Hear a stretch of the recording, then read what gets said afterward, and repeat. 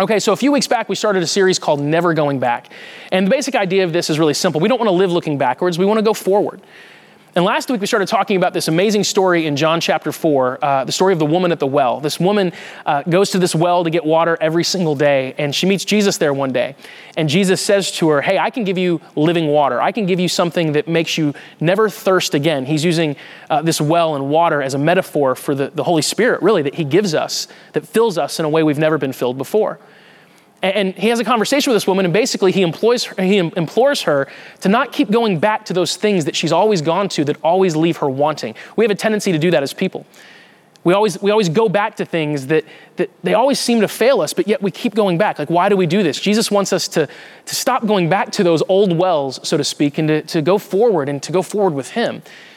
Quick thing though, I guess a correction from last week, maybe an apology would be a better phrase. As like an illustration, early in the message last week, I used LaCroix as an example of something that I keep going back to, even though I don't really like it. It never really satisfies me. My wife loves LaCroix, and she's always getting me to drink a new flavor that she gets from the grocery store. And every time I drink one, I'm like, yep, still don't like it. Why do I keep trying this when I know I don't like it? And so in jest, I made a joke last week. I said, maybe LaCroix is French for the crap.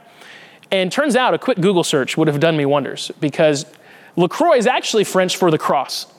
And, as a pastor, whatever. I don't speak French. My apologies. Pardon my French, I guess. And here's the deal. I'm changing my tone on LaCroix now. Now that I know that it means the cross, I said last week, don't drink LaCroix. Stay away from it. It's not good. No. The Bible says you should take up your cross daily. And so drink one every day.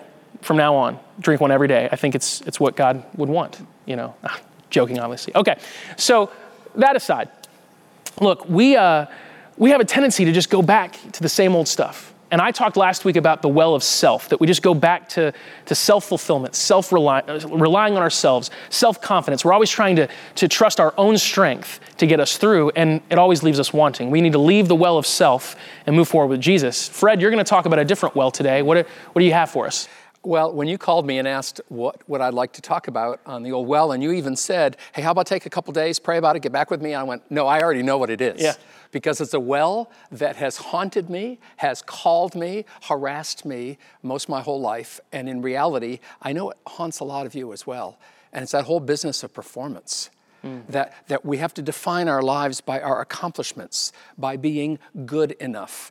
And there's certainly reasons we in our culture are raised in that way, but I want us to consider today how very destructive that can be to our soul if we think it's how it defines us.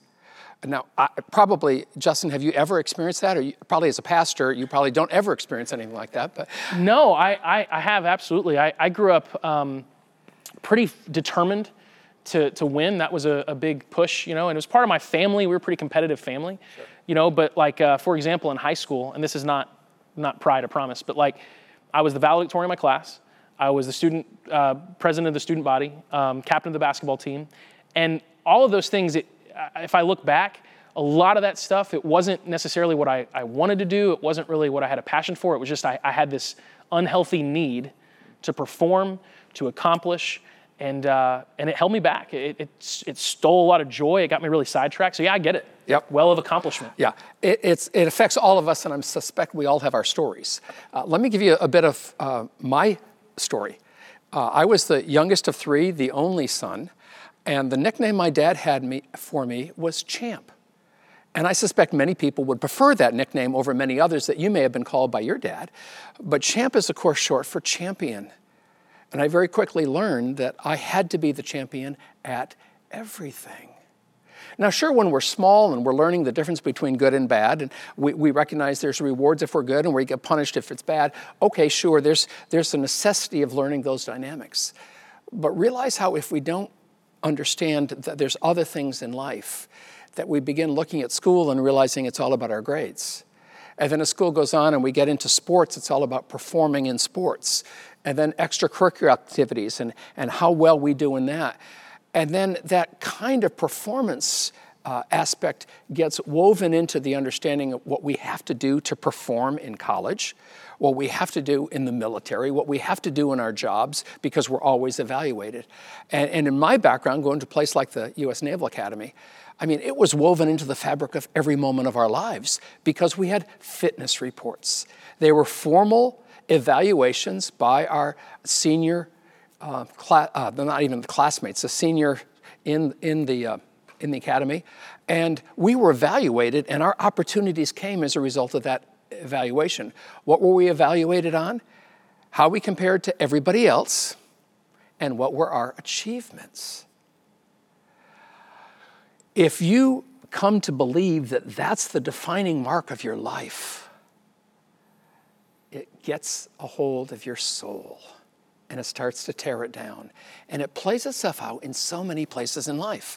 Justin, as you know, I was trained a lot in the issues of leadership. I just thought it'd be fun to look up, what are they saying about leadership today? I got on social media just 2 days ago and found the first definition of leadership was this: guiding others in a direction that leads them feeling empowered and accomplished. Not accomplishing tasks, but they feel accomplished. How sad is that? That we have to, in our culture, seem to drive people to understand that their own sense of value is by what we do. That we can feel good about ourselves if we accomplish something. That we have to do things and make things and create things and collect things and keep track of our daily list to make sure we accomplish everything and we can feel good about it ourselves at the end of the day. Now, please don't misunderstand. Yes, it's good to have a little list sometimes each day to make certain we don't forget our priorities, to manage our time and so on. But when we use it to define life and our sense of value, we're on a very slippery slope. I want to suggest to you that slippery slope includes, if we do very, very well, then it's all about abundance and collecting, whether it's money or whether it's our stock portfolio or whether it's accomplishments from work, the checks in the box, the next job. And then we begin defining what we're going to do next, not by how it affects our family, but by what's the next job offer I have to take for my career. So that slippery slope, if we're doing well, it gets us into the area of wrestling with the abundance. But if we aren't doing well, then it causes us to define ourselves as a failure. And then we end up fearing that failure because we don't think we're good enough. Or we point the finger at someone else who fails and says, they're not good enough. To be honest with you, it was only about 15, 18 years ago when for the first time I heard a friend of mine in a message challenge people about how they view failures. And were they able, through faith, to make them successful failures? And I'd never heard those words put together again. That failure isn't how we define ourselves, it's how we learn and grow and become better at whatever it is we're seeking to do. But how often do we instead fear failure so much that we're driven by it? The scripture passage that I want us to look at first is one that illustrates this, I think, in a huge way, and it's about King Saul in the Old Testament. It comes out of 1 Samuel chapter 13, and a remarkable story because Saul is the chosen first king of the people of Israel, and his job is to lead the battles so that the nation can be formed. Those 12 tribes can become a united nation. And what a privilege to be called by God to take on this responsibility. But I want to pick up the story at 1 Samuel chapter 13, and it's verse 8. Saul waited before the battle started for 7 days for Samuel, as Samuel had instructed him earlier, but Samuel didn't come. Saul realized that his troops were rapidly slipping away, so he demanded, "Bring me the burnt offering and the peace offerings," and Saul sacrificed the burnt offerings himself. Now a little backdrop to this story. Samuel is the prophet, the prophet who had actually anointed and called Saul to be the first king. He had a huge responsibility, Samuel did, to be the one who listened to God and then spoke God's word to the people. Saul had been chosen by Samuel to do this work, by God, through Samuel. And Samuel had said, I'll be there in 7 days and I'll offer the sacrifice. Saul decided he was not going to wait any longer and he was going to offer it himself. In other words, for Saul, accomplishing the task was more important than waiting on God or waiting on Samuel. He may have been the king, but he did not have the authority of the prophet. He did not have the authority of that priestly role. So, sadly, the story continues. Just as Saul was finishing with the burnt offering, Samuel arrived. Saul went out to meet him and welcomed him, but Samuel said, "What is this that you have done?" The prophet was shocked to think that Saul would presume that he could offer the sacrifice, that he had that authority. Think about what it shows Samuel about Saul's heart. He wants to complete the task, manipulate God, make sure he has the empowering, and go forth and win the battle for his name. It revealed everything about his heart because he was driven by performance. He was driven to accomplish. And unfortunately, it revealed a heart that was driven for self. Saul then gives excuses when he's called on it. I saw my men scattering from me. You didn't arrive when you said you would. So I said, the Philistines are ready to march. I haven't even asked for the Lord's help. So I felt compelled to offer it myself before you came. Wow. Isn't it interesting that even when we're caught, when we're driven by performance, we want to make excuses. We want to make excuses before God and anybody else who's willing to listen that it wasn't my fault. I was just doing what I knew I needed to do. And it was wrong. Samuel proclaims in verse 13, "How foolish! You've not kept the command the Lord your God gave you. Had you kept it, the Lord would have established your kingdom over Israel forever. But now your kingdom must end, for the Lord has sought out a man after his own heart. The Lord has already appointed him to be the leader of the people because you have not kept the Lord's command." We might think this is just a little, oh, that's too bad. No, the consequences are huge. When we're driven by accomplishments, when we're driven by performance, it's a polluted water that pollutes our relationship with God. It destroys our soul. It pollutes relationships with others as well. Consider the consequences here. Samuel says, "You are a fool." Now, understand in the Hebrew scripture in the Old Testament, people either had faith or they were considered fools. It isn't have faith or your faith needs to grow, or have faith or you don't have faith. It's have faith or you are a fool. In Hebrew, there were 5 words they used in the Old Testament that are all for our English word fool. It's a fool who doesn't believe God is real. It's a fool who doesn't follow the commandments. It's a fool who lives for himself. A fool, because they don't understand truth. Listen to what Saul lost because he played the fool. He lost his entire kingdom. Do you know, if he had been faithful, seeking God, waiting upon God, seeking to do God's will as helped to interpreted through the prophet Samuel, we may have been saying that the Messiah was the son of Saul.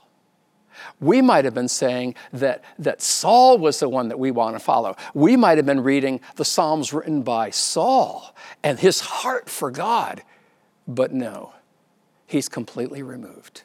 And in just another couple chapters, young David is chosen to be the next king. Saul is, by this point, is so fearful he has to try to destroy David over and over and over again because he's trying to keep his sense of who he is by defining life by his accomplishments, by what he has, rather than seeking God. When we're driven by our accomplishments, it reveals a heart condition that's lacking. I have seen it throughout my ministry, people outside the church, and sadly, people inside the church. where people, even doing ministries within the church, if we're not very, very careful, we're trying to get ahead, getting more authority, defining our perspective in life by what we have or the people we influence, rather than the privilege of living in relationship with God. You ever run across that? Yes. In fact, I'm just sitting here like, this is good. This is one of those messages that feels like someone's kind of hitting me across the face, you know what I mean, with a piece of wood, which I like, weirdly. But no, Yeah, seriously, really.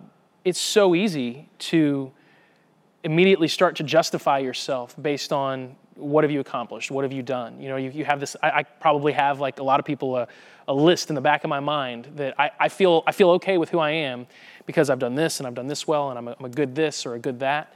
And that's not at all what's supposed to define us. And I think what's interesting as you're talking about Saul is that he was so obsessed with David. He was constantly comparing himself to others. Mm-hmm. And so that whole accomplishment-driven, performance-driven thing, it leads you, you sabotage yourself. You do. Because the second someone comes along and they're accomplishing something great, you can't handle it. Mm-hmm. You can't be excited for them. You can't be, you just can't do it, and it destroys you. So yeah, no, this is a message I need to hear. So I'm glad I'm standing right where I'm at. Well, it's I hate to put you on the spot like that, no, but I see we all need to be put on the spot, because if we're not careful, we are defining our life by what we do, even if it's in ministry, where we decide to do something ourselves rather than build a team, rather than work as part of the body of Christ, by recognizing that whatever gifts and abilities we have are for the common good, as Paul tells us in 1 Corinthians chapter 12. He says, all the gifts are given for the common good. The only reason we have any abilities is so others will be blessed. But we decide we've got to get the task done, and we're going to do it ourselves. And often we make a mess of it. Why? Because we're doing something that God doesn't want us to do. And we're robbing others of the pleasure of doing it for God, just because we have to do it ourselves. In fact, and Justin, we haven't talked about this before, I don't believe in our conversations, but I found in the journey that except for positions like pastor or worship leaders or otherwise, if someone holds a ministry for 3 years, they probably own it. It's their turf. And don't question it. And even if they don't mean to, people realize, oh no, that's so-and-so's job. That's so-and-so's job. We can't go there because that's what they do. And we all define ourselves by what we do rather than the privilege of being in the body together. Yeah, we get kind of territorial. We sure do. Yeah. Now, all of that is that slippery slope of driven by performance and that fear of failure that we better just get it done, get the task done, get her done, as we say here in the South, rather than living for God, living for His pleasure. But Jesus challenged the other end of that slippery slope with the business of having been successful in tasks, having gotten ahead, having accumulated things. And we see that, and it's very similar language, but we see that in Luke chapter 12. Some men were coming along and having conversation with Jesus, and one of them called from the crowd and said, "Hey, teacher, please tell my brother to divide our father's estate with me."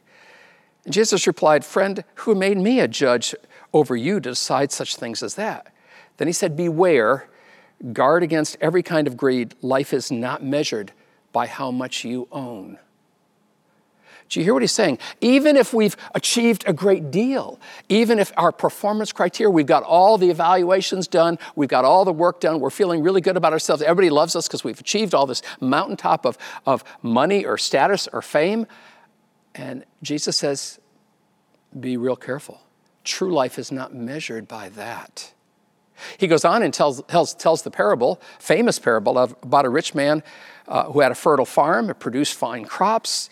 He said to himself, "What should I do? I don't have room for all my crops." Then he said, "I know, I'll tear down my barns and build bigger ones. Then I'll have room enough to store all my wheat and other goods. I'll sit back and say to myself, my friend, you have stored enough for years to come. Now take it easy, eat, drink, and be merry." But God said to him, here it is, "You fool. You will die this very night. Then who will get everything you've worked for?" Jesus uses that language. And in the parable, he uses God using that language. You are a fool. You've decided to be driven by performance. by what you've been able to accomplish, you've been driven by things that are not of God. You are not being driven by grace. You know, I've been challenged by this my whole life. 40 years ago, I was starting seminary. And I was there feeling really good. I'd had a good career in the military. I had done well. You hear me? It's there. And I'm sitting in those first few weeks of school and then attending the worship services midweek. And I'd gone up for our communion service and come back and was sitting there just having some quiet prayer. And I had a vision. And the vision was that there was this huge set of stairs like pyramids in front of me. Each step was like 6 feet tall. And as a guy who was only 5'8", I had to reach way up to get to those steps and pull myself with all my strength to get up to that level and then just kind of collapse. And then start the next step and the next step and the next step. Why was it so significant? Because up at the top was standing Christ. Face like the sun, shining in all brilliance. I just wanted to get to Christ. And I'm struggling and I'm struggling and I'm struggling. And in this vision, Jesus reached all the way down those stairs, grabbed me in his arms, and pulled me up into his presence. And as he was doing that, I realized he could have reached all the way down to the bottom. That's the mystery of grace. We will never gain anything by defining our relationship with God by what we do. Our walk with God is defined by his grace. It doesn't mean we do nothing, but what we're doing is in response to the love and the grace that he extends to us, not to earn his favor.